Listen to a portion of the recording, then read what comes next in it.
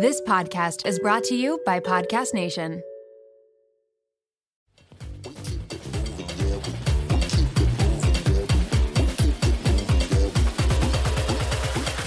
We keep it moving, yeah, we do.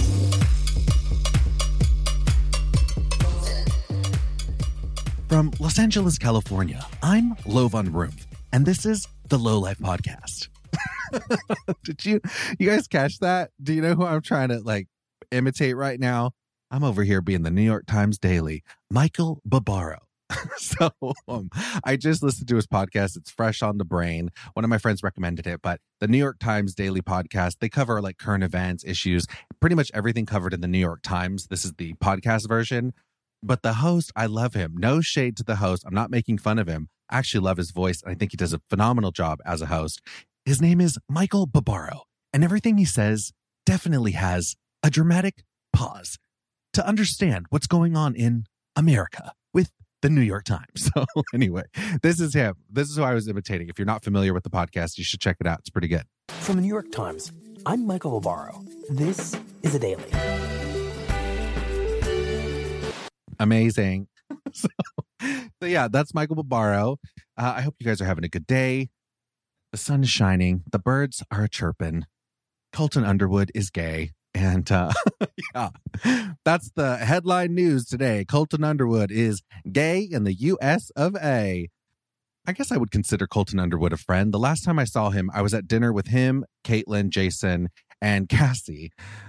Yeah, and I was the fifth wheel, and we were doing dinner here in L.A., and I got to know him there, and we've talked since, so we follow each other on the gram. Actually, Colton Underwood would be such a good guest on the podcast. I wonder if he would do it, though. I mean, we DM each other once in a while, but I'm going to slide into his DMs and ask if he'll come on the show. Maybe if you guys reach out to and be like, hey, you should go on the Low Life Podcast. Maybe that would give him a little extra push to get on the show, because he just came out as gay. Good for him. That's hard to do. And, more power to the guy for living his truth. Love that. At any stage in the game, whatever age you are, if you're able to live your truth, it's a beautiful thing. I know he has a little bit of a rocky past, with the whole Cassie stuff, and there was restraining order and it got complicated. And yeah, that part was weird. But aside from that, just talking on him coming out of the closet, which hopefully one day that doesn't even need to be a thing, coming out of the freaking closet. I hope it could just be yeah, Colton Underwood is gay and I like freaking mint and chip ice cream. A lot of people don't have to come out and say I love dick. I'm, a straight female. I'm coming out as a straight female, or I'm coming out as a heterosexual male. I just wish people didn't have to actually come out of any closet, because there shouldn't be a closet is what my point is. But there is still a closet right now. And I understand, but we're making strides forward, and I'm happy that this guy is living his truth, and hopefully he can come on this podcast, because he'd be an amazing guest. Hit him up, slide into Colton's DMs. Low lifers come through. Let's get that man on the show. I hope you guys are having a good week so far, a great day. If you're not, don't worry, boo-boo. We got you covered with a great show. I will say I didn't really sleep last night.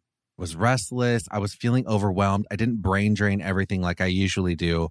So I went to bed just feeling kind of anxious and stressed, and I woke up in a bad mood. I had no reason to be pissed off this morning. Everything is okay in my life. I'm healthy, but I'm pissed. What the hell? I'm in a bad mood for absolutely no reason. I just was cranky.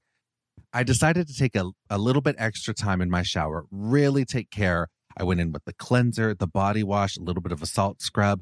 I have this deep pore, clay type face wash that I use, that I only use if I take extra time in the shower. Let's not underestimate the power of a shower. I came out of that shower, needing a nap. I was like, oh, this is so relaxing, but I have to work. But I just didn't feel as stressed. And I don't know if ever I'm feeling overwhelmed or things just feel heavy in my life, I'll take a freaking shower, and it's I wash away some of my stress. I don't know if that's just way too granola in what I just said, but it's true how I feel. That's why at night I like to take a shower. It really helps me unwind, and I am down for a power shower any time of the day. If you're feeling stressed, let me put it to the test. If you're feeling sad or stressed, you're just overwhelmed, go take a shower right now. Just go hop in that shower, put on some music, get in the shower, and enjoy yourself. Also, when it comes to showers, this is something I never did, but my friend recommended it. And I was like, what the hell? Showering with the lights off. I know it actually freaked me out. I'm like, I'm not about to shower in darkness, you psychopath. And he goes, trust me, Lo, you're going to love it. I stayed at his house, and then he goes, take a shower. And here, I'll get the bathroom set up for you. He lit like candles, turned the lights off. He's like, have a good shower. It actually was so relaxing. I felt like I was in a spa. It was really nice. It wasn't pitch black because I had a couple candles going, but nighttime showers in somewhat darkness, candle lit, it's a freaking vibe. And if you put on like some spa music, welcome to like escaping to another world. Love it. All right. So I want to get into today's guest. I love getting different perspectives, as you guys know, on all aspects of life, whether it be religion or politics or matters of the heart. I always want to hear different perspectives because I feel like the more perspective and different opinions that you hear about life, it really seasons you for who you are in life. It just offers a little bit more spice, if you will. So today we're going to add a little spice to the mix because I'm sitting down with a self-proclaimed breakup expert, modern day Carrie Bradshaw, Miss Amy Chan. So we're going to talk about breakups and finding yourself, some great dating advice, picking yourself up after a breakup, because I know they can be tough. And we're going to touch on her experience as an Asian American female in New York City during a really weird time to be alive in America. So without further ado, let's jump into the episode with Amy Chan.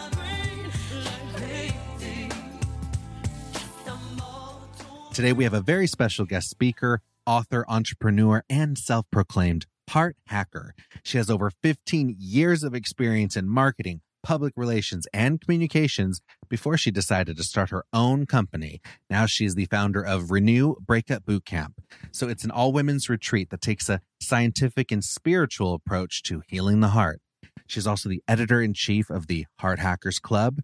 Oh, I've read the Heart Hackers Club. It's an online magazine. It focuses on the psychology behind love, lust, and desire. Her company's been featured across major media outlets. She's been on Good Morning America. You've seen her featured in Vogue, Glamour, Nightline, and she's casually made it to the front page of the New York freaking Times. Damn.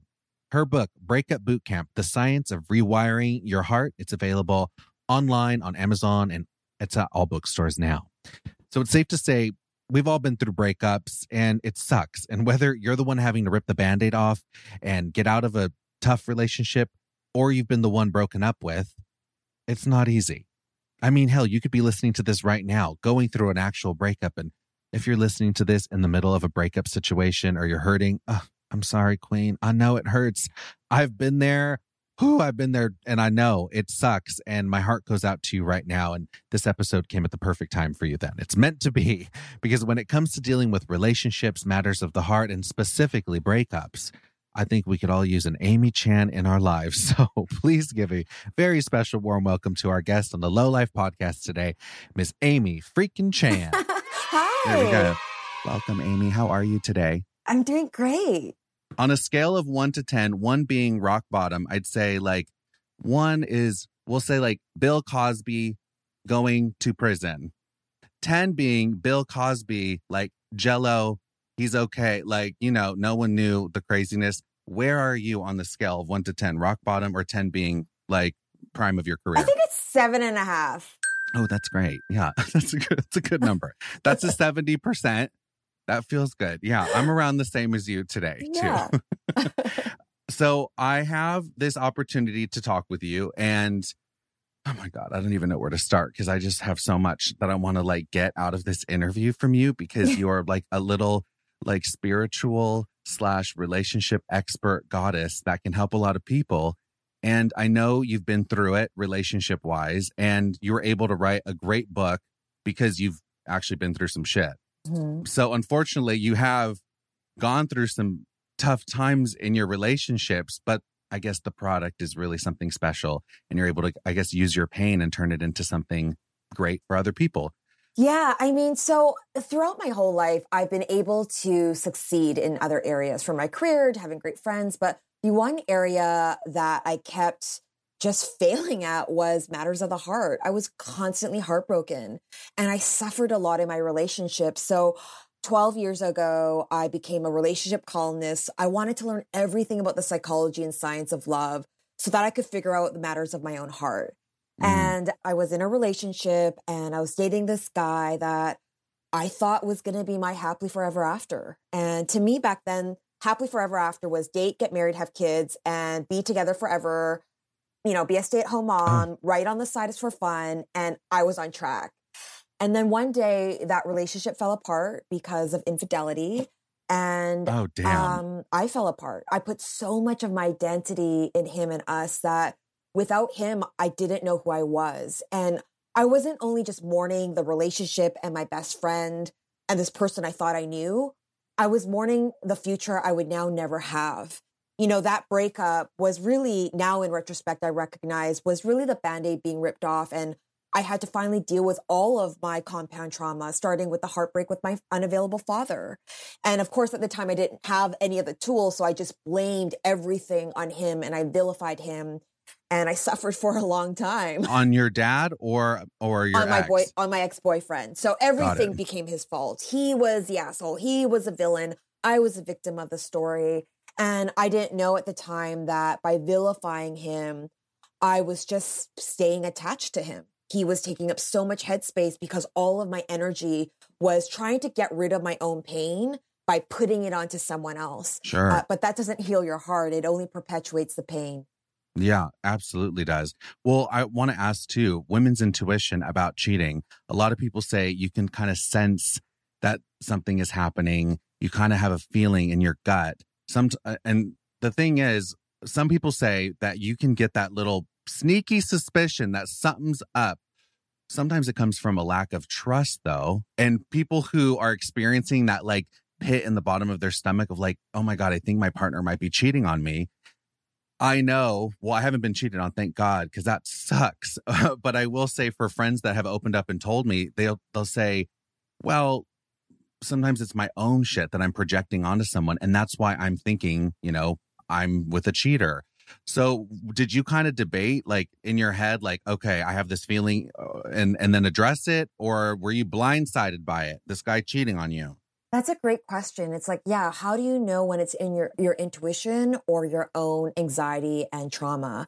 And so the night that it happened, something was happening. Something was up. My body felt it. I was in so much anxiety. And, when he came home at like 4 a.m, he's like, you're acting crazy. And I was like, oh my God, I don't want to be that crazy girl. And so I was like, okay, I am being crazy. And then I internalized and rationalized it away and kind of forced myself to not feel that feeling. And okay, so the crazy thing is the way I found out was I actually went to a psychic that day. And I went to a psychic because I actually was laid off from my job a few months back. And I wanted to know what was going to happen in my career. And the first thing she says to me when I walk in, she's like, your boyfriend, there's another woman. It's from his past. He's not for you. He's cheating on you. And I'm like, no. My boyfriend is so in love with me. We just came back from Europe. We're so in love. I'm here to talk about my job. And she said that. I was like, no. I still just kind of brushed it aside. Wow. And it wasn't until, the day after everything happened, I still was like, oh no, nothing happened, whatever. And I was like, hey, I've had this thing come up. I never told you what happened with the psychic. And I told him the story and I asked him, I'm like, hey, was there a girl before me? Did you ever date someone before me? Because I was always his first girlfriend. And then his story started to change about the night before. And I was like, something's not right here. And that's how everything unfolded. Oh, damn. I know. Wait a minute. So I have in my head, I'm like, are psychics even legit? Then I hear your story and I'm like, oh my God, this witch lady just giving you the truth. Damn. So wait, this was his first girlfriend. Was it your first main relationship too? Big relationship? No, but he had been single. He was 30 and he was single. Like he just focused on his career. He never had a serious relationship. But this was like my third serious relationship. But the one relationship I thought was, okay, this is the one. This is the one. Yeah. And so there were no real clues to him cheating. You thought everything was good, minus the psychic. I think that when I look back at the relationship at different red flags from different values to different life vision, I ignored all of those things. And so cheating is like the 20th step of what happens, right? Yeah. What happens first is there's a disconnection. Then there is like conflict avoidance. There's all these things that happen that lead up to cheating. Cheating is just when, there's a tipping point and it all explodes. But what you really want to look at are, what are the steps that led up to that? And how am I also accountable? Because I can now look back and be like, wow, it takes two people with unresolved issues to make a dysfunctional relationship function. Mm-hmm. And I had a part of that as well. But fast forward now, we're actually very good friends. And, What? Yeah, he jokes he should have shares in my company. I've given him relationship advice. And we're really close. Okay, actually, I want to talk about being friends with your ex. I'm not friends with my exes. I can't see that happening.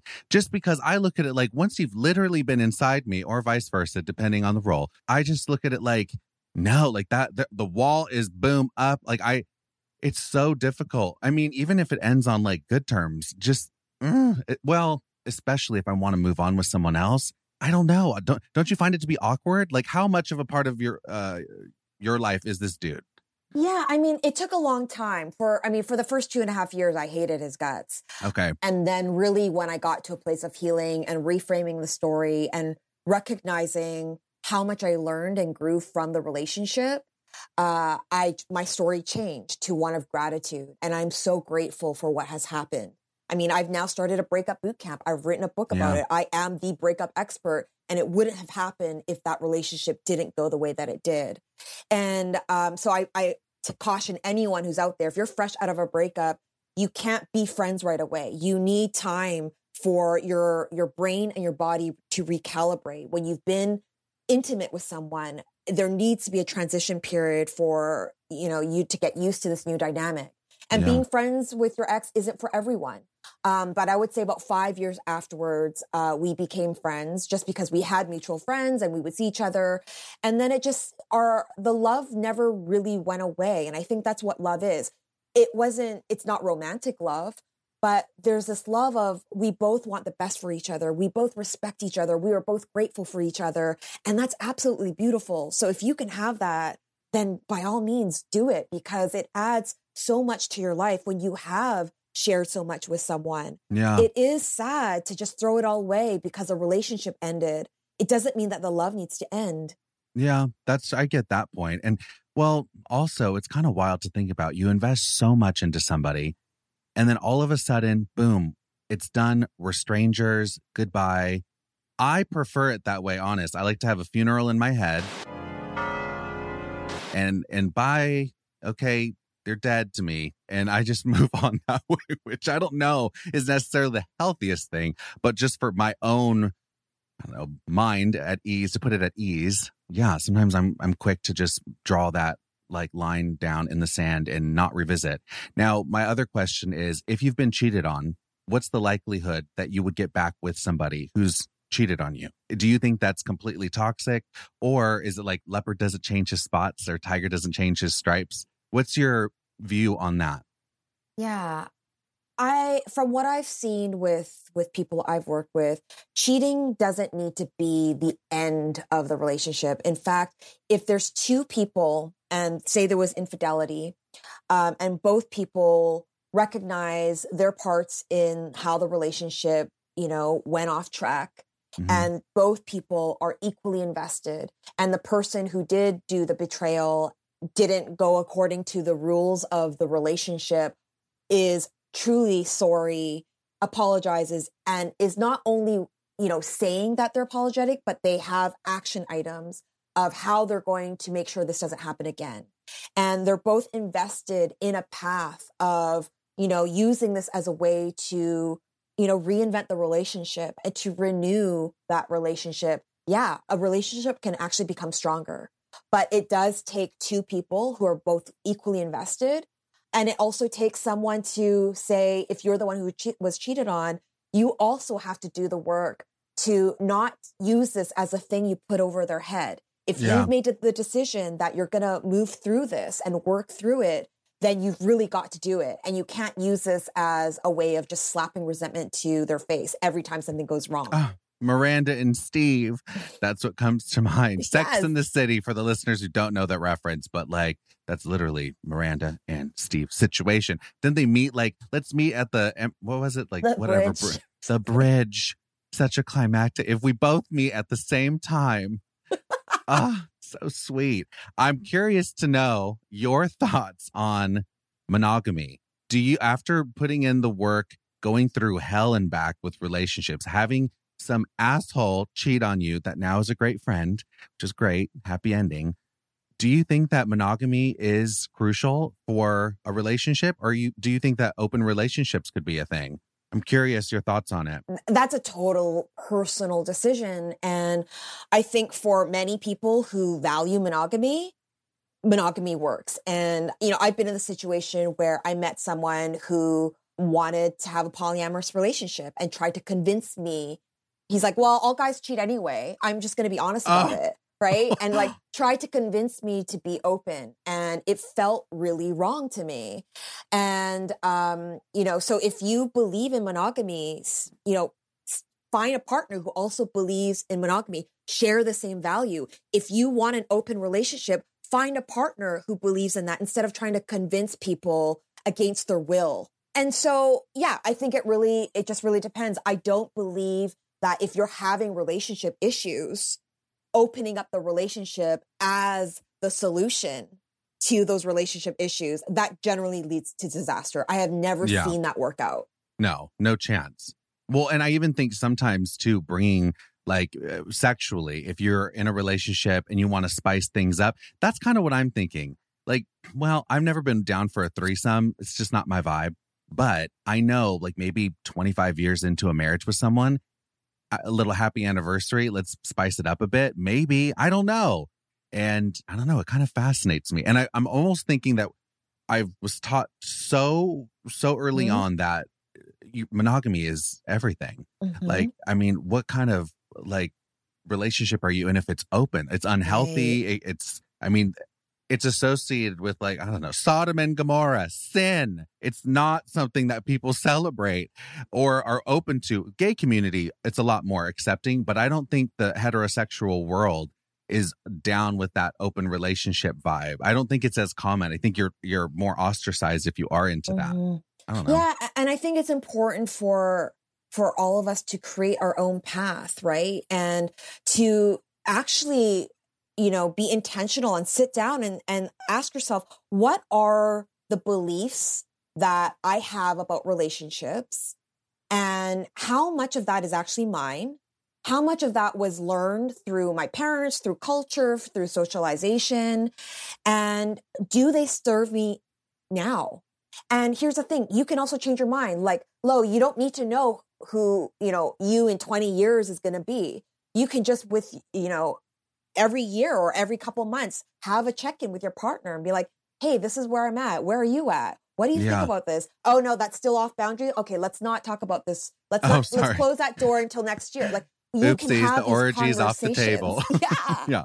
Right? Because we can change our mind. You can start off in a relationship and be like, I only want open, and then decide 3 years in when you have children, like, you know what? Maybe monogamy is what feels good right now. And that's totally normal too. So pick your path, but know what is your path and not just the path that you've taken through osmosis because of what you've seen in society. All right, we're going to take a quick break and we'll be right back. Does the craziness of everyday life leave you stressed and shedding? Since having kids, have you started seeing a little bit more of your scalp? Has menopause impacted your hormones and your hairline? When it comes to thinning hair, there are many root causes at play, and Nutrafol addresses them through a multi-targeted whole-body approach. Nutrafol is the #1 dermatologist-recommended hair growth supplement, with over 1 million people seeing thicker, stronger, faster-growing hair with less shedding. I'm excited to have Nutrafol as a sponsor because I use it. I love it. I'm a big fan of this company. I've noticed a big difference in my skin, nails, hair. Even my sleep has improved since I started taking this. Now I have the Queen taking it too, and it has been a game changer for her hair. Take the first step to visibly thicker, healthier hair. For a limited time, Nutrafol is offering our listeners $10 off your first month subscription and free shipping when you go to Nutrafol.com and enter the promo code LOWLIFE. Find out why over 4,500 healthcare professionals and stylists recommend Nutrafol for healthier hair. Nutrafol.com, spelled Nutrafol.com, promo code LOWLIFE. That's Nutrafol.com, promo code LOWLIFE. I'm all about leveling up with my low-lifers this year. As a fashion stylist, the first place I want to start, of course, is leveling up your closet. But I don't want you to break the bank. You don't got to spend a lot of money, honey. Design on a dime, boo. You can still elevate your closet on a budget. We want you to save some money here. So I'm happy to have Quince as a sponsor. They are here for us. They're going to take good care of us. At Quince, I get high-end, versatile pieces at affordable prices. All Quince items are priced 50 to 80% less than similar brands. Oh, they're amazing. I bought these beautiful silk pillowcases for my bed. I got a cute jacket, a cozy cashmere cardigan, and navy blue joggers I'm obsessed with. These are staple pieces for my closet that will not go out of style, and I was able to save some money. By partnering directly with top factories, Quince cuts the cost of the middleman and passes the savings on to us. Indulge in affordable luxury. Go to quince.com/lowlife for free shipping on your order and 365-day returns. That's QUINCE.com/lowlife to get free shipping and 365-day returns. Quince.com/lowlife. I love me a good edible moment. I talk about it all the time on this show. And so I was so excited that Via became a sponsor of the Low Life podcast. Oh, this is a dream partnership because I love their edibles. They're so delicious. And they're coming on right in time for Valentine's Day. Via has developed a unique blend of pleasure-enhancing cannabinoids, libido-strengthening herbs, and a low dose of THC all into one mind-blowing gummy called High Love. We're talking about pairing aphrodisiac herbs with a mild amount of THC. Their best-selling High Love gummy will awaken your senses, increases the blood flow, and intensifies any sexual experience. Even if it's a solo experience, it's going to be amazing with this gummy. The strawberry-flavored one is my favorite. They're vegan, organic ingredients are used. They have zero THC products as well, so if you're not down for THC, that's okay, boo. Their CBD line is amazing too, which is really great for sleep, focus, and energy. Their products range from 2 milligrams to 50 milligrams of THC, so there's definitely something for everybody. My favorite part about this sponsor is that they ship to all 50 states legally with discreet packaging directly to your door. It makes it so easy breezy for you. No medical card required. Let the gummies work their magic. Head to viahemp.com and use the code LOWLIFE to receive 15% off plus one free sample of their Sleepy Dreams gummies. 21 and over. That's VIIAHEMP.com and use code LOWLIFE at checkout. Take your passion and pleasure to a whole new level with High Love from Via Hemp. And we're back. Are you noticing a shift in the way that people are more open to different thoughts and the way they identify their relationships? I have girlfriends of mine that are like, I don't even know if I want to get married. I might want to just like have my own kids. Don't like, it's wild to even think about, but like kudos to them. One girlfriend of mine, she has a serious boyfriend, doesn't know if she wants to marry him. She might Kurt Russell, Goldie Hawn it, never like, actually sign a marriage document and make it official.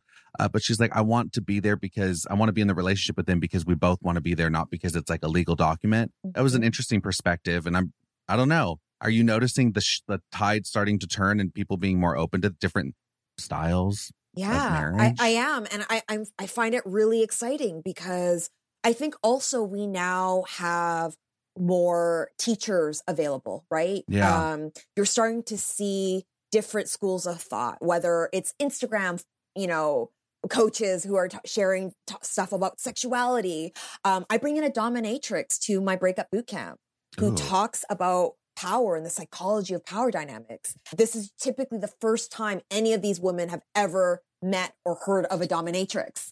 And afterwards, they're like, oh, wow, like I had all these preconceived notions and judgments, and now I understand a bit more. So I feel like people are starting to have their minds open a bit more just because we have more content available. We're having more different perspectives that are available. And we're also starting to see more diverse types of relationships on television and in media, although it's still a very heteronormative date, get married, have your, our new version of Mr. Big is Bridgerton. Right? It's like these storylines.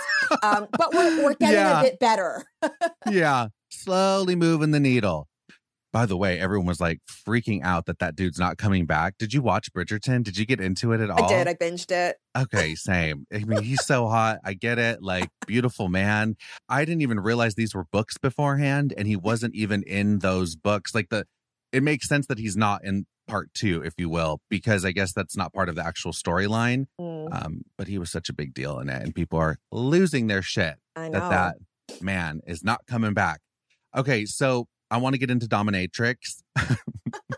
Talking a little bit, well, more so about your actual boot camp that you offer. So it's actually only for individuals. And right now they're for women only. Okay. Or people who identify as female. It's a 4-day retreat out in nature. We bring in an on-site chef. So all of your meals are cooked and you're eating really well. We bring in 12 experts from psychologists, behavioral scientists, hypnotists, energy healers, sex educators, a dominatrix. And we help these people not only process the pain of their breakup or their divorce or just their disappointments in dating, but really get to understand what are the subconscious patterns and beliefs that are causing the same emotional experiences to repeat. Because here's the thing, it's never just about the ex, it's recycled pain. And so if we don't deal with the unresolved trauma, we just create these dysfunctional relationships over and over again. And because of the pandemic, I now offer them virtually online. Okay. Yeah. Which I guess, I mean, that's great because people are going through it right now. Yeah. Breakups are increasing, divorces through the roof right now. It's really sad what's going on. Yeah. Is like going through your specific detox type program, would it, I guess, give you more tools so that you don't end up like wanting to kill yourself or feeling that all-time low? Or is that just kind of like part of the course? Like you're going to feel that it happens. Yeah, you're going to feel the emotions no matter what. And there's no fast forward so that you don't feel it. But there are ways of coping in a healthy way. So they're called adaptive coping mechanisms versus maladaptive. Maladaptive coping mechanisms are things we do that give short-term relief or distraction, but they have long-term unhealthy negative consequences. So this might include drinking. Or the best way to get over someone is to get under someone. Right. Yeah, totally. Just like getting on dating apps, meeting other people, having sex with as many people as you can. When you're doing these things as a way to avoid the actual situation, they're maladaptive. They're unhealthy for you. And so the key is to learn how to have positive coping mechanisms. And so I think very first thing is in the beginning stage of a separation, your body and your brain is in a complete state of shock. So your body is used to getting feel-good chemicals from your relationship, dopamine, oxytocin, all those things that you used to feel in the lust phase, you're now feeling, but in reverse. So you're in withdrawal, and you have to think of your ex as if they're your drug dealer during this time. You have neural pathways that have been wired together with this person. Yeah. And if you continue to talk to them or, scroll their Instagram feed, reread their text messages, you're only strengthening those old neural pathways and you're not allowing new neural pathways to develop. And so that's going to prolong your suffering.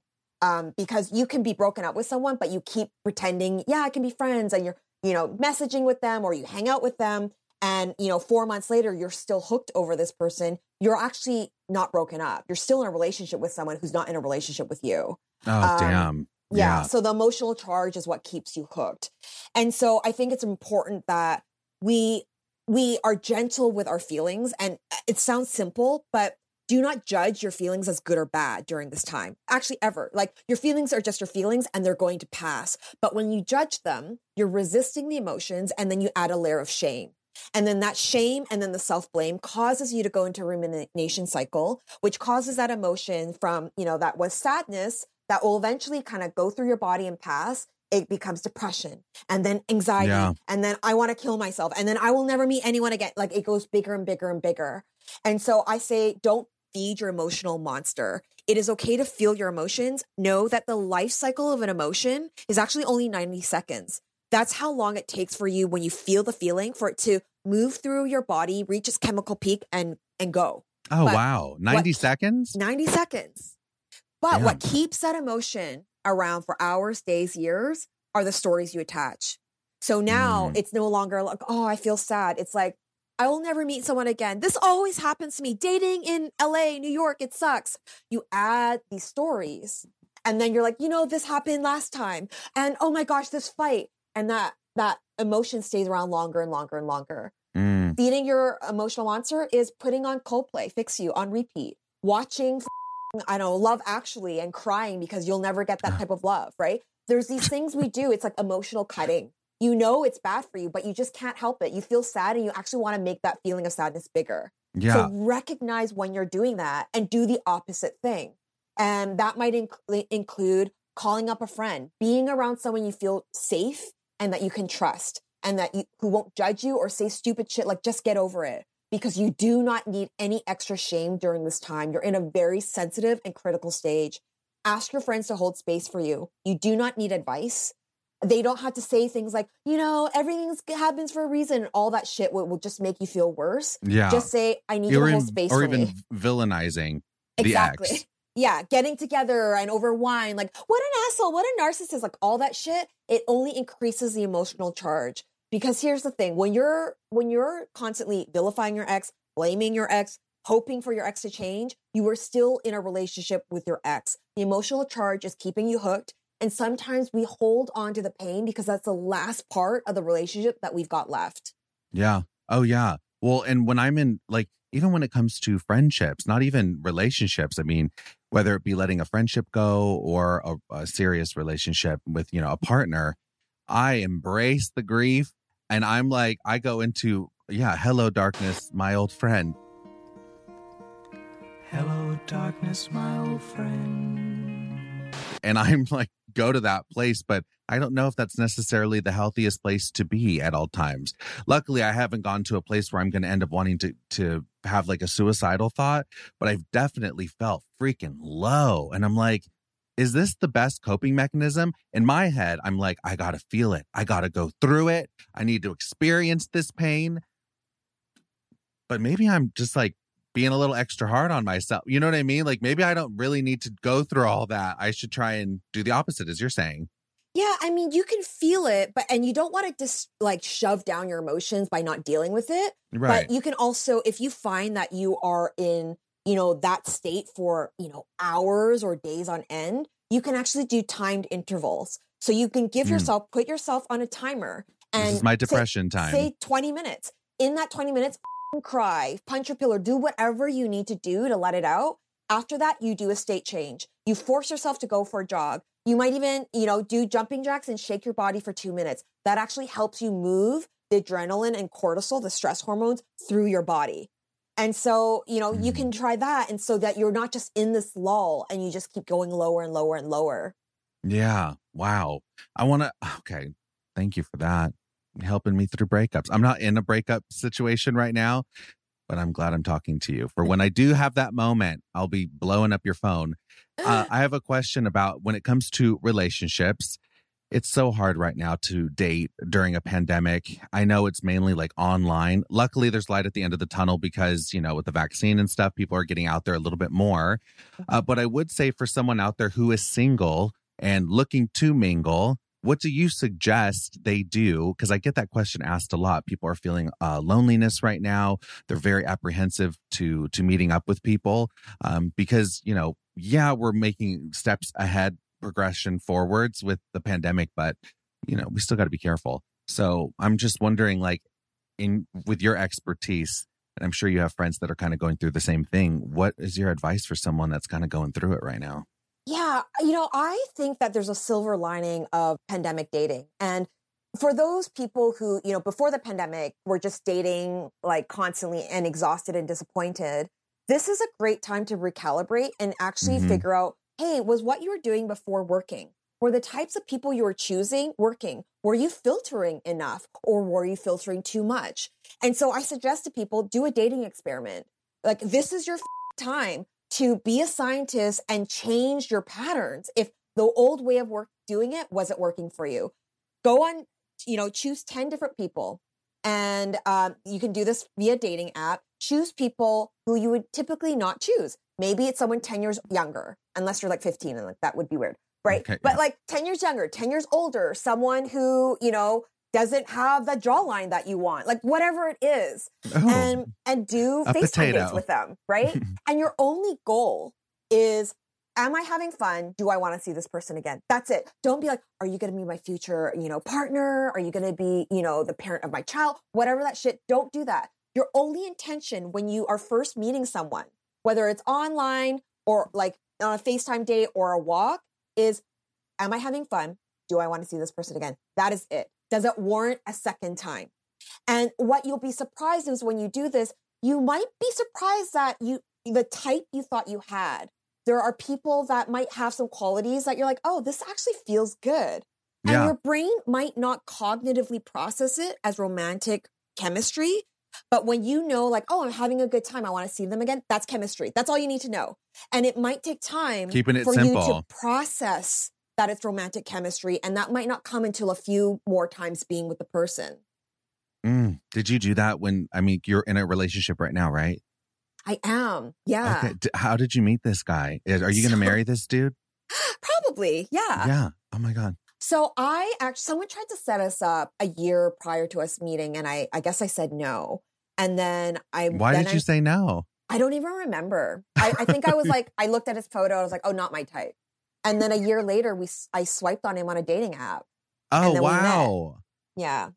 So How I think cute. me meeting him is shows how much work I've done, because I used to, have a type. I call it a chemistry compass, which is our internal GPS that points us into the direction of who we're drawn to and who we're not drawn to. What was yours? I'm so curious. It What used was your to be pointing to, in my 20s, it was DJs and club owners. And in my 30s, it was tech CEOs and entrepreneurs. And they were constantly unavailable people who put me 10th on the priority list, never jumped in fully. And they wounded me in a very similar way to how I was wounded as a child. The emotional experience with these guys was exactly the same as the experience I had with my father, who was never available. I only got love when I earned it through good grades. And, I recognized like my chemistry compass is broken. And I was only feeling chemistry with people who were bad for me. Treating you a little bit like shit. Yeah. And so I did this dating experiment on myself. Wow. And I actually developed a familiarity of what healthy feels like, because human beings were drawn to what's familiar. So when you're like, oh, I have chemistry with this type of person, it's because it's familiar to you. And so if you are familiar with chaos, unavailability, someone who is hot and cold, then you're going to be drawn to people who are like that. But you can actually change your chemistry compass by exposing yourself bit by bit to people who are more healthy. And you then change your baseline of what's familiar. And so I did this dating experiment and it worked. And, it worked in the sense that I started to be like, oh, this is how it feels like when someone shows up for you. Oh, when someone intentionally wants to date you, when someone, isn't playing games. Exactly. And that changed my compass. And I stopped going for people who treated me like shit. Yeah. And this guy is not treating you like shit. Treats you like a queen, which is so important. I'm wondering, when it comes to a relationship, so my chemistry compass, I have to say, I'm pretty open to anything, anyone, like I'm down. The only thing is, which I've talked about it with friends and I've had a couple being like, low, that's a dick move. But I can't be with someone who's financially unstable. That is my line in the sand moment. Yep. I just don't want you to be broke. But it doesn't mean you have to be rich. I don't want someone who's struggling financially. And the only reason why I say that is, one, if I want to have any type of future, like I'm thinking of like kids and stuff like that. But if we want to just start at like a date situation, I kind of want like a nice dinner, and I don't want to have to like worry if the card is going to go through, or, I've had that phase in my life. Like, I don't come from money, and I definitely have had financial instability in my life early on in my 20s. Now I'm 31 years old. So I look at it like I just want a little financial security. That's all. But is that terrible of me to ask that? Not at all. And Lo, you've worked hard to get to where you're at, right? Yeah. Like, I think that if you were, Am I a shallow bitch? If you weren't working and you were just like, playing video games all day for the last 3 years and you're like, I just want a rich person like to take care of me. And or buy me wanting that Balenciaga. sugar daddy vibe. Yeah, there's a lot that want that sugar daddy vibe. Yeah, like that would be not very healthy, right? And so like you are wanting someone who is similar to you in the sense like you work hard, you're responsible, you're an financially adult. responsible. Yeah. Yeah, that's the main thing. Oh my God. Yeah. And I used to be so scared of money. Oh, I like talking money, budgeting. Yeah. I thought if you talk budget means you're broke. So I always avoided any type of conversation like that with my accountant. And then I started to really just rip the Band-Aid off and look at the finances. And you're right, putting in the work. And I'm like, well, now I'm okay talking about money. And I like to know like where my money's going and what I'm spending on. And it's no longer like an elephant in the room that I don't want to discuss. Just being aware of it. But I think that applies to probably every aspect of dating someone, doing the work on yourself. Yeah, I'm a believer that you are drawn to and you draw people who are of a very similar emotional health level. Even before I met my partner for the year prior, I stopped attracting and being attracted to assholes. Like they were just amazing people. Nothing about me. Like I physically looked the same. I was living in the same city, but something internally shifted. And, the people that were narcissistic or selfish or, unavailable, they just weren't even making it through my filters. Like, yeah, no. Did you find it difficult? Because you are, right now, you're in Vancouver, right? Mm-hmm. I know you're originally from Canada, right? Mm-hmm. Yeah. I heard the story in there and I got all excited because I love Canadians so much. You little ketchup chip, you little Tim Snorton Timbit. Is that what they're called? I love my Canadians. And by the way, I always think to myself, like, if I want to find someone, Canada's the place to do it. Just because I think they're kinder. I think that just the people in Canada are awesome from my experience so far. I've never had a bad one. I will say you lived in New York. Yeah. Before leaving for the pandemic, but you've spent a lot of time in New York, right? Yeah, I lived in San Diego for a year and then I lived in nice. New York for 7 years. Okay. Dating in New York sounds terrifying. And I mean, I'm here in Los Angeles and there's something to say about the dating world in big major cities like New York and Los Angeles is hell. And maybe that's a little bit of an excuse or there's some validity to it. I'm curious what your take is on that, because in my opinion, everyone's coming to Los Angeles or New York in the hopes of a dream. So it's a little bit more of like a selfish mindset, which isn't bad. But I think that because everyone's here to like make it till they, Yeah. So LA or New York doesn't chew you up and spit you out. I think finding a partner in a city like this could be a little difficult, but maybe I'm wrong. Hit it. Yeah, I mean, there's pros and cons, right? So when I lived in Vancouver, I would meet maybe 2 people I would be romantically interested in a year. When I moved to New York, that was like 12. Like there's just so many more people and there's more places and opportunities for singles to meet. And so, yeah, I mean, I was dating like so much there. And there's part of it is, okay, great. There's like more to people to choose from, but it can become very exhausting and depleting. And, I don't know.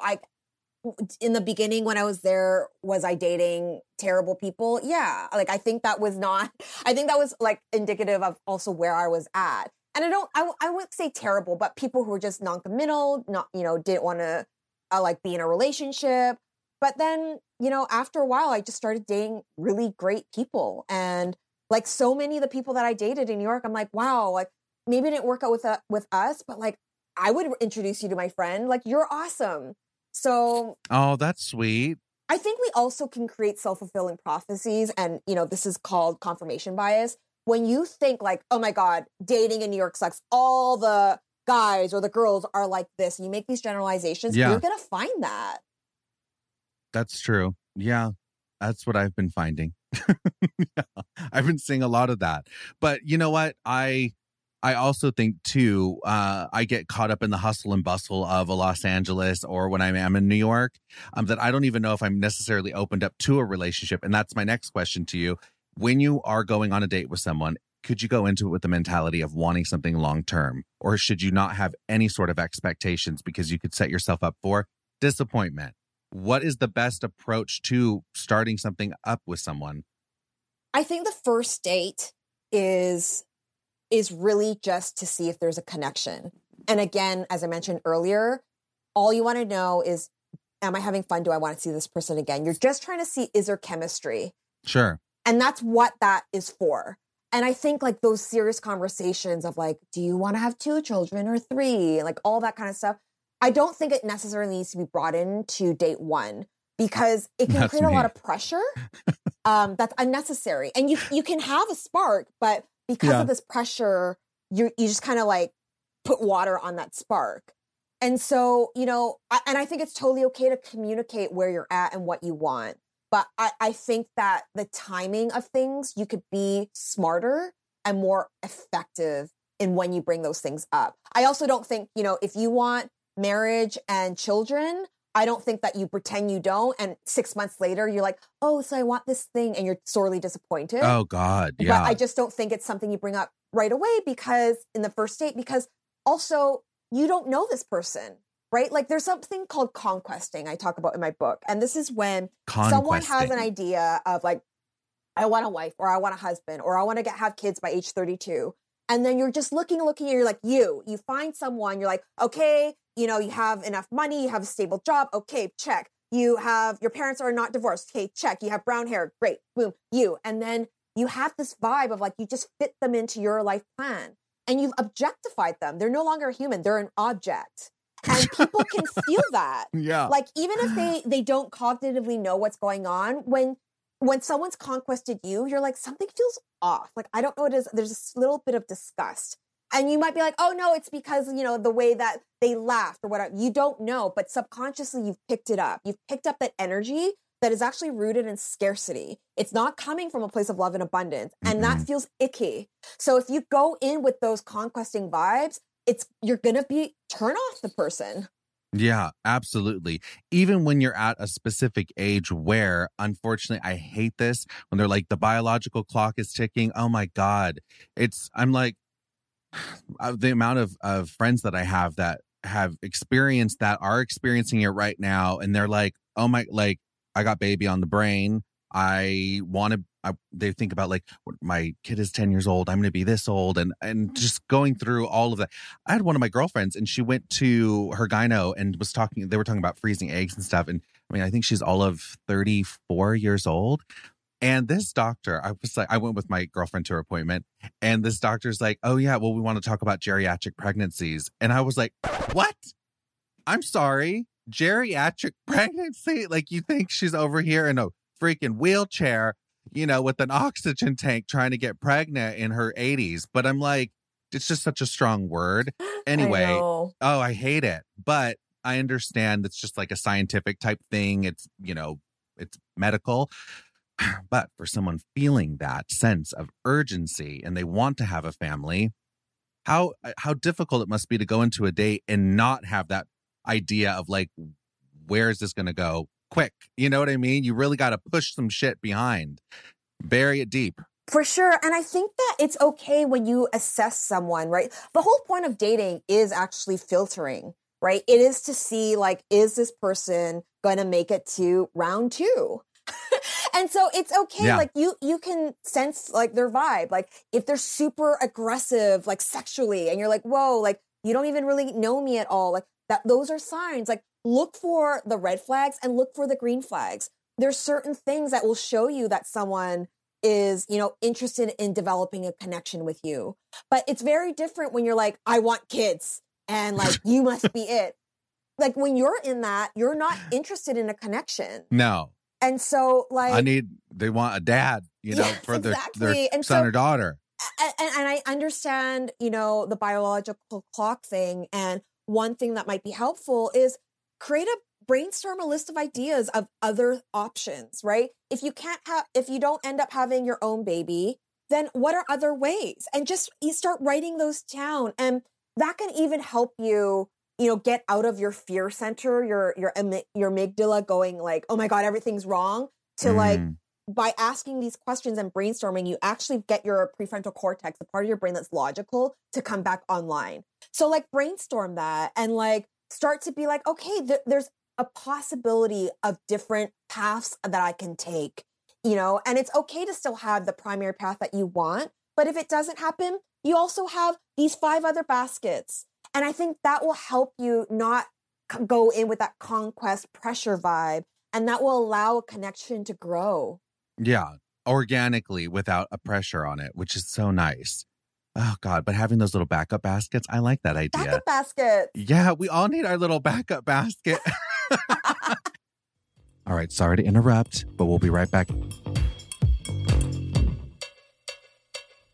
Is your New Year's resolution to find time-saving solutions so you can spend less time doing things like grocery shopping and more time with your little one? As a busy parent, I'm always looking for products and brands that will make my life easier. What is one change that's easy to make that will make your life easier in 2024? Little Spoon. Little Spoon delivers fresh, healthy meals and snacks that your kiddo will love for every eating stage. Little Spoon is a one-stop shop for healthy, easy mealtime and snack time for your baby, toddler, and big kid, delivered right to your door. Their goal is to make keeping your kid healthy feel like the easiest part of your day so that you can cut through all the drama of mealtime. Time-saving and convenient without compromise. Little Spoon delivers baby blends, biteables, plates, smoothies, snacks, and lunchers. Kids love it, and you will too. It's all so fresh, so delicious, and made with the cleanest, high-quality ingredients. Did I mention it all comes right to my door? So flexible, so easy, and everything stores right in the fridge and freezer. I pick the menu and change it up what I order every time. The price is right, the quality is unmatched. I love it, my kids love it, the grandparents love it, and I know all you low-lifers will love it too. A huge win-win-win for my family, and it can also be for yours. Simplify your kiddo's mealtime with 30% off your first order. Go to littlespoon.com/lowlife and enter our code LOWLIFE at checkout to get 30% off your first Little Spoon order. This episode is brought to you by Paramount Plus. Get in, loser! Mean Girls is now streaming on Paramount Plus. Join Katie Heron as she meets the plastics in Tina Fey's new twist on the modern classic. Get ready for more of the rumors, backstabbing, and jokes you loved from the original movie with some fetch surprises. Rated PG-13. Wear pink and head to ParamountPlus.com to try it free. All right, now let's get back to the show. I'm curious, are you going to end up back in New York now the pandemic, the vaccine is happening, you and your boo thing? Is he in Vancouver with you or? Yeah, he never even visited Vancouver and he moved here. Oh my nuts. God. Yeah. Is he from the United States? Yeah, he was born in New York. Wow. Yeah. Okay. Are you guys going to like just end up living in Canada now? I think so. I mean, when I was in New York, I was really like hustling my ass and like that just became my norm. And now I'm in Vancouver. Like life is very peaceful there. I don't hear sirens outside my house. Like there's nature. We're going snowshoeing.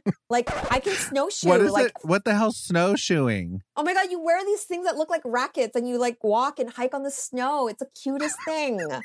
When you come, I'll take you. That's so But cute. anyway, like, it's like I've slowed down a lot and I really enjoy it. And I don't think that I want to go back to that hustle of life.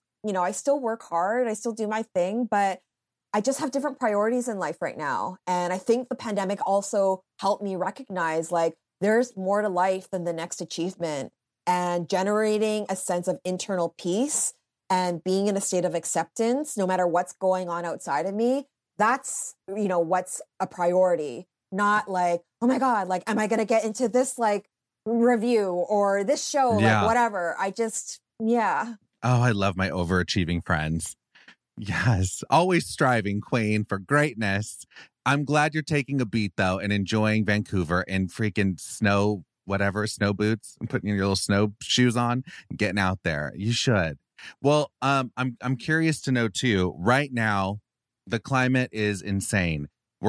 Speaking of acceptance, that's a great segue into what the hell is going on right now, specifically in the United States. I'd love to touch on this with you because you are an Asian Canadian born queen. You are Chinese. Yeah, 100%. Hey-o, there she is. It's crazy to me that right now, being Asian, I mean, there's such a focus on racism right now, specifically in the Asian community. Mm-hmm. This is not new. It's been happening forever. I think we're just shining a light on it. My opinion on the target and focus of all of these, hate crimes that are happening right now. And it's a lot of discrimination happening. But I always look at it like, let's call it the discrimination Olympics. And right now we're talking about Asians leading the race. Unfortunately, and this is not a race that anyone wants to be part of, by the way. Right. But I remember when it was Hispanics and we were all worried about the border. And I mean, they still get a lot of shit too. And I'm Hispanic. So it was like, Mexicans, and they're the reason why America's going down the shitter. And it was a focus on immigration. And then before that, it was with, unfortunately, 9/11, Muslims were a big focus. And you didn't even have to be Muslim. You could just look like you're Indian and you're going to have racism. And, there was a lot of hate crimes that are happening. But I'm seeing there's always this like wave of racism that's going down in the United States.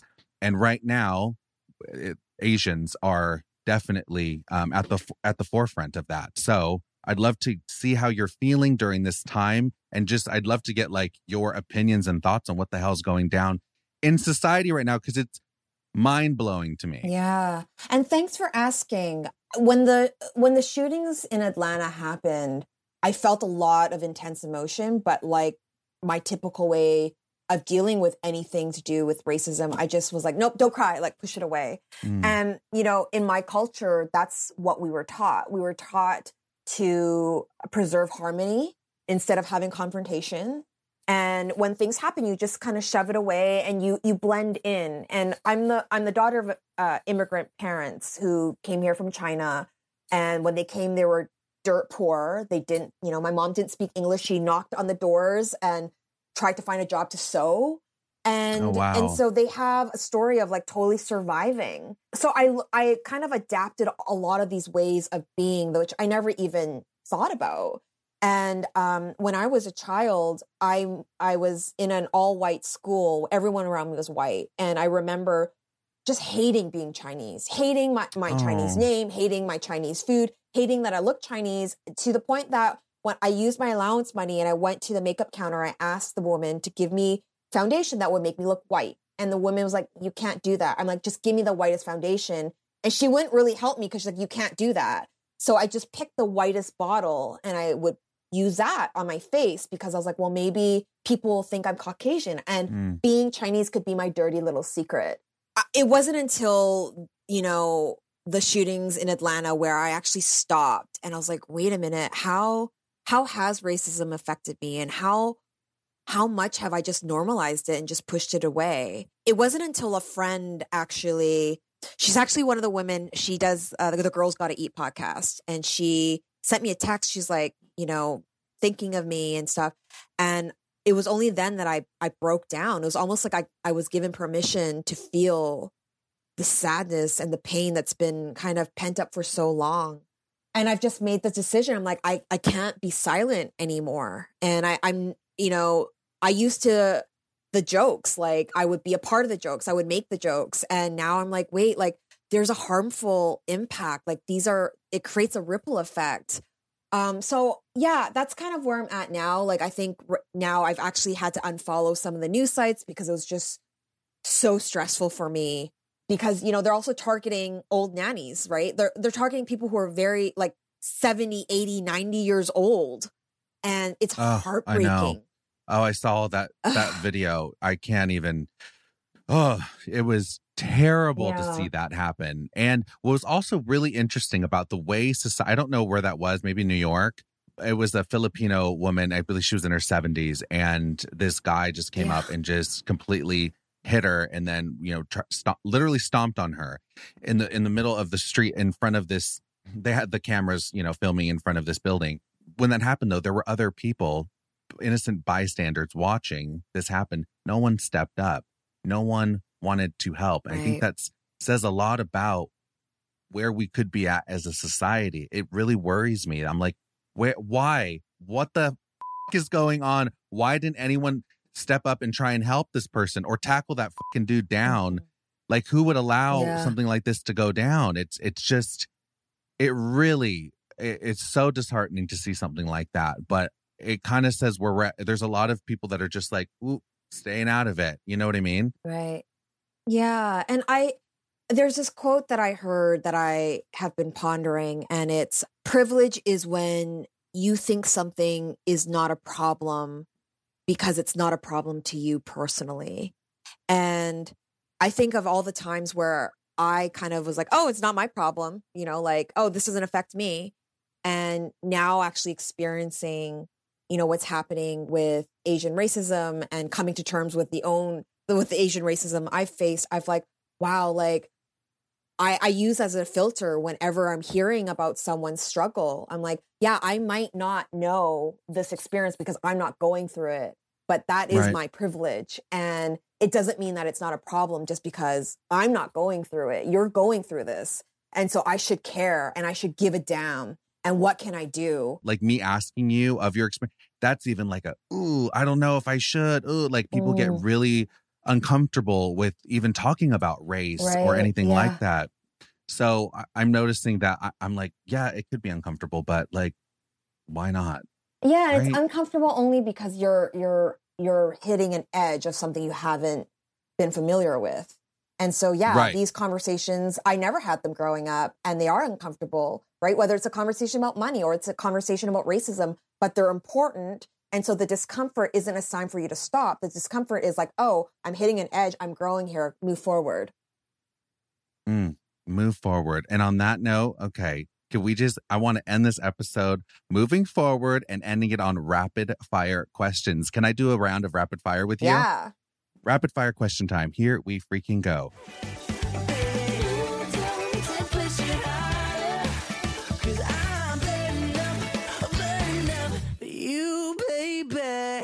Cottage on the beach or cabin in the woods? Cottage on the beach. Great answer. Same. Your celebrity crush. We'll start with the male celebrity crush first. What's that guy's name? Gail Garcia something? Oh. He was in Motorcycle Diaries? Yeah, Gail Garcia Bernal. Is that him? Yeah, Gail Garcia Bernal. I just watched Mozart in the Jungle. I know I'm late. Oh. I like binged it. And so, he's my crush now. Hot. Little Latin spice. Okay, female celebrity crush. I'm terrible with celebrities. I love that, actually. Can I say something like Oprah Winfrey? Oh my God. Oprah Winfrey. Yes, you could definitely say, yes, be her Gail. Love that. If your belly button had a magical power, any power, when you press your belly button, what would you make your belly button do? It would do like a Care Bear stare at people who are in like self-hatred and suffering, and it would just give them a dose of compassion and peace. Boom! Care Bear. The Care Bear stare! And then they like freaking pull out their bellies. Oh my God, which are you going to be the little, there's like the lavender, blue, yellow, gray, like I think there's like heart, stars. Maybe you'll be a rainbow of them all. A rainbow. So cute. Go-to cheat meal? Pizza. Okay, now I need to know, like, where are you getting this pizza from? It's a loaded question, but like your one pizza joint. Yeah, I mean, in New York, it was Ruby Rosa or Prince Street. But Prince Street, apparently they're a bit racist, so now it's Ruby Rosa. Damn it, Prince Street. Bye, Prince Street. When are you most inspired? I'm most inspired in the morning at a cafe, drinking a matcha latte, writing. Oh, God, that sounds so nice. Movie that is a mood changer for you, or you've watched it more than once. Let's say a movie that you can watch over and over, even quote it. That type of movie for you. 2046 by Wong Kar-wai. It's subtitles. Oh. It's absolutely beautiful and brilliant. And it is about love and a man who experiences love too early, love too late when he's jaded, and love in the present moment. And it's like watching art. Oh my God. I need to see this movie. Never watched it. What is your top love language? We're going with acts of service, physical touch, words of affirmation, gifts, quality time. What is your numero uno? We all love them all, but if you had to pick just one, what are you going with? Acts of service. Okay. Yeah. Pick and up then my second freaking is dry gifts. cleaning. Yeah. Oh, yes. Love that. The last show you binge watched. Ginny and Georgia. Damn it, I haven't seen that yet. Is it good? It's really good. Okay, I need to get into that one. It's like eating junk food. It's so good. Yeah. Something that people commonly get wrong about you. Ooh. I think people think I'm intimidating. I've heard that. Yeah, but you're not. You're a sweetheart. All right. I am, yeah. And most of the time. I am. Yeah. A little spicy at times, perhaps. When you die and you get to come back to this world, let's say you're reincarnated as an animal. Which animal are you being reincarnated as? Probably a Labradoodle. They're so cute. Oh, I love Labradoodles. They're the sweetest and really freaking smart dogs. Yeah. And last but not least, I always like to leave the low-lifers with a great quote, something you live by. It could be something that you say or anyone, but can you leave the low-lifers with a little something, something, a quote to live by? Yeah. One of my quotes that's in my book is, our greatest lesson in this lifetime is to practice opening our hearts, even when it hurts, especially when it hurts. Amen. That's the perfect place to leave this podcast. Thank you for that. I love that. And I'm so glad you came on. Amy Chan, where can people find you? Because I want people to be able to stay in touch with you and learn more about you. So could you drop like your social media and like, well, and I'll link where to buy your book as well on this podcast episode. But can you share your socials and whatever else so people can find you?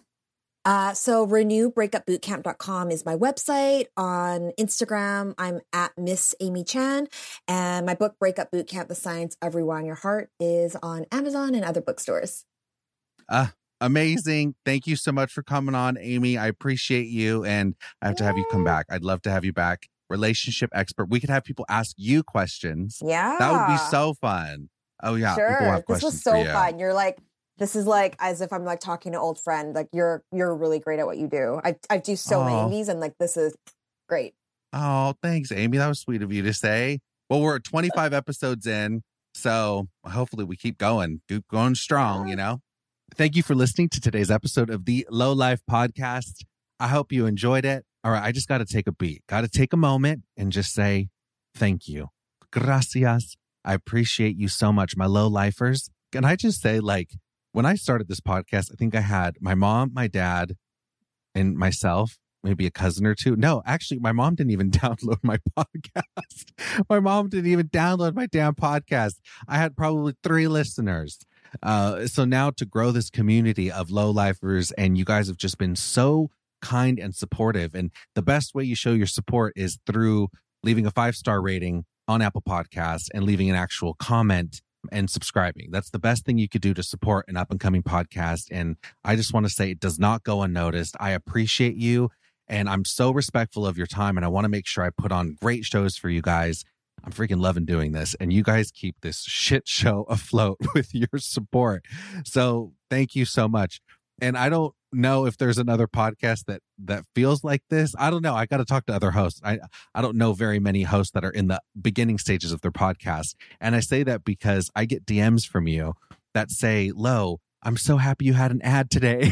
And I'm like, what?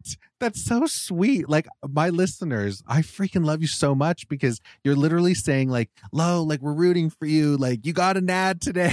You're like, I just am like blown away by you guys actually being thankful for an ad because you know that's how we could actually continue with this podcast. So with your support, again, and us getting ads and actually having people excited for the ads, that means so much. And I just want to say thank you and give a special shout out because I read every single comment on Apple Podcasts. I try to get to all my DMs. Oh, speaking of DMs. So I don't know what's going on with Instagram, but I have a bunch of DMs that I still haven't gotten to. And I try and make it a priority to respond to people because I want to keep the conversation going with you guys. And I've heard such amazing stories and gotten to know a lot of my listeners. And I looked at my message request folder and all of a sudden my message requests are all gone. And I know that's not, I didn't delete them. It's not like all those profiles just disappeared. Like there's a glitch in the system.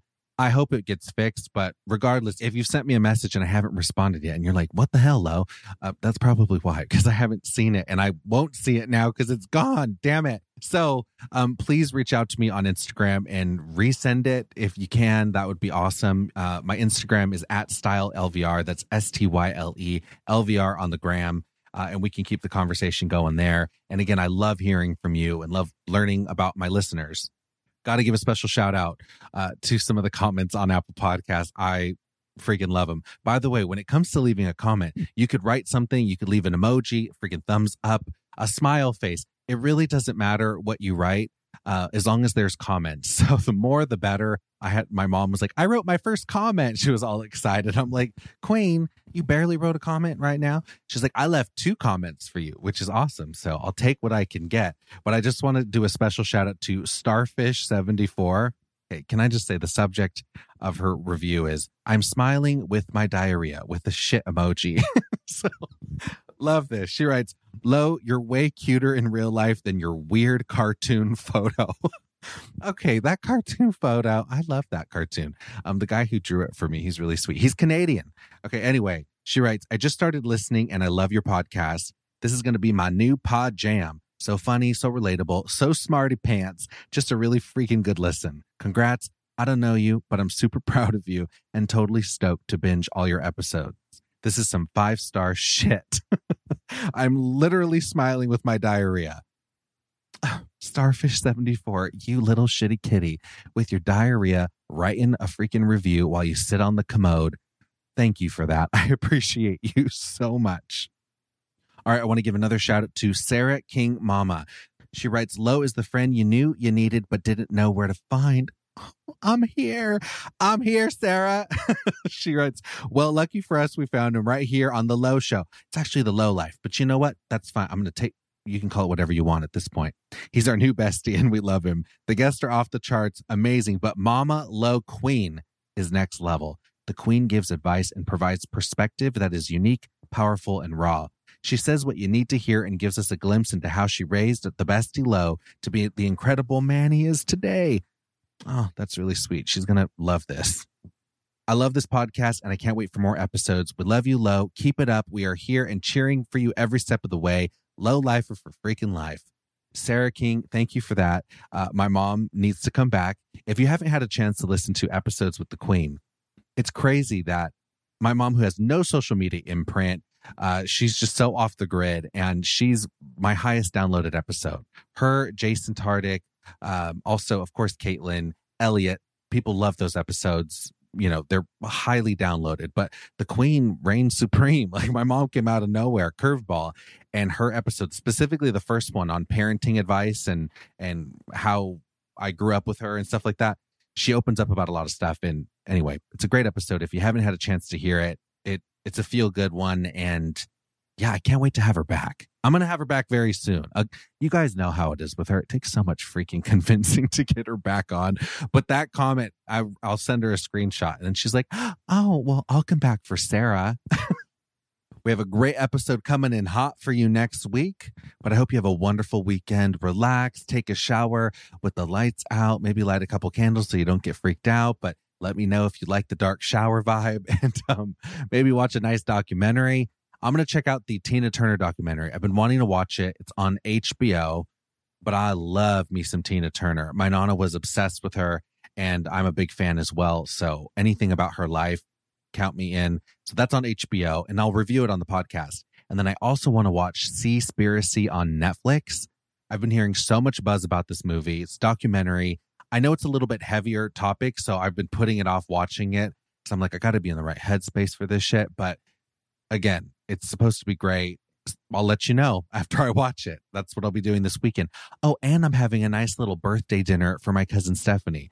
We're about a year apart in age, and I'm throwing a little dinner situation for her. So if you're into like floral arrangements, baking, recipes, and all that type of Martha Stewart shit, I'm literally going to be the Mexican Martha Stewart over the weekend, and I'll be posting about it all on the Instagram story so you guys could see how, because I get so excited. I love like planning like little events and stuff. I can't wait. Like when I have kids, I can't wait to plan their birthdays. They're going to be so over the top and obnoxious. But yeah, so I'll be doing that. But I hope you have a great weekend ahead. Have a nice little margarita. Don't forget to drink your water, puta, because I know you're thirsty. I love you, and I'm out.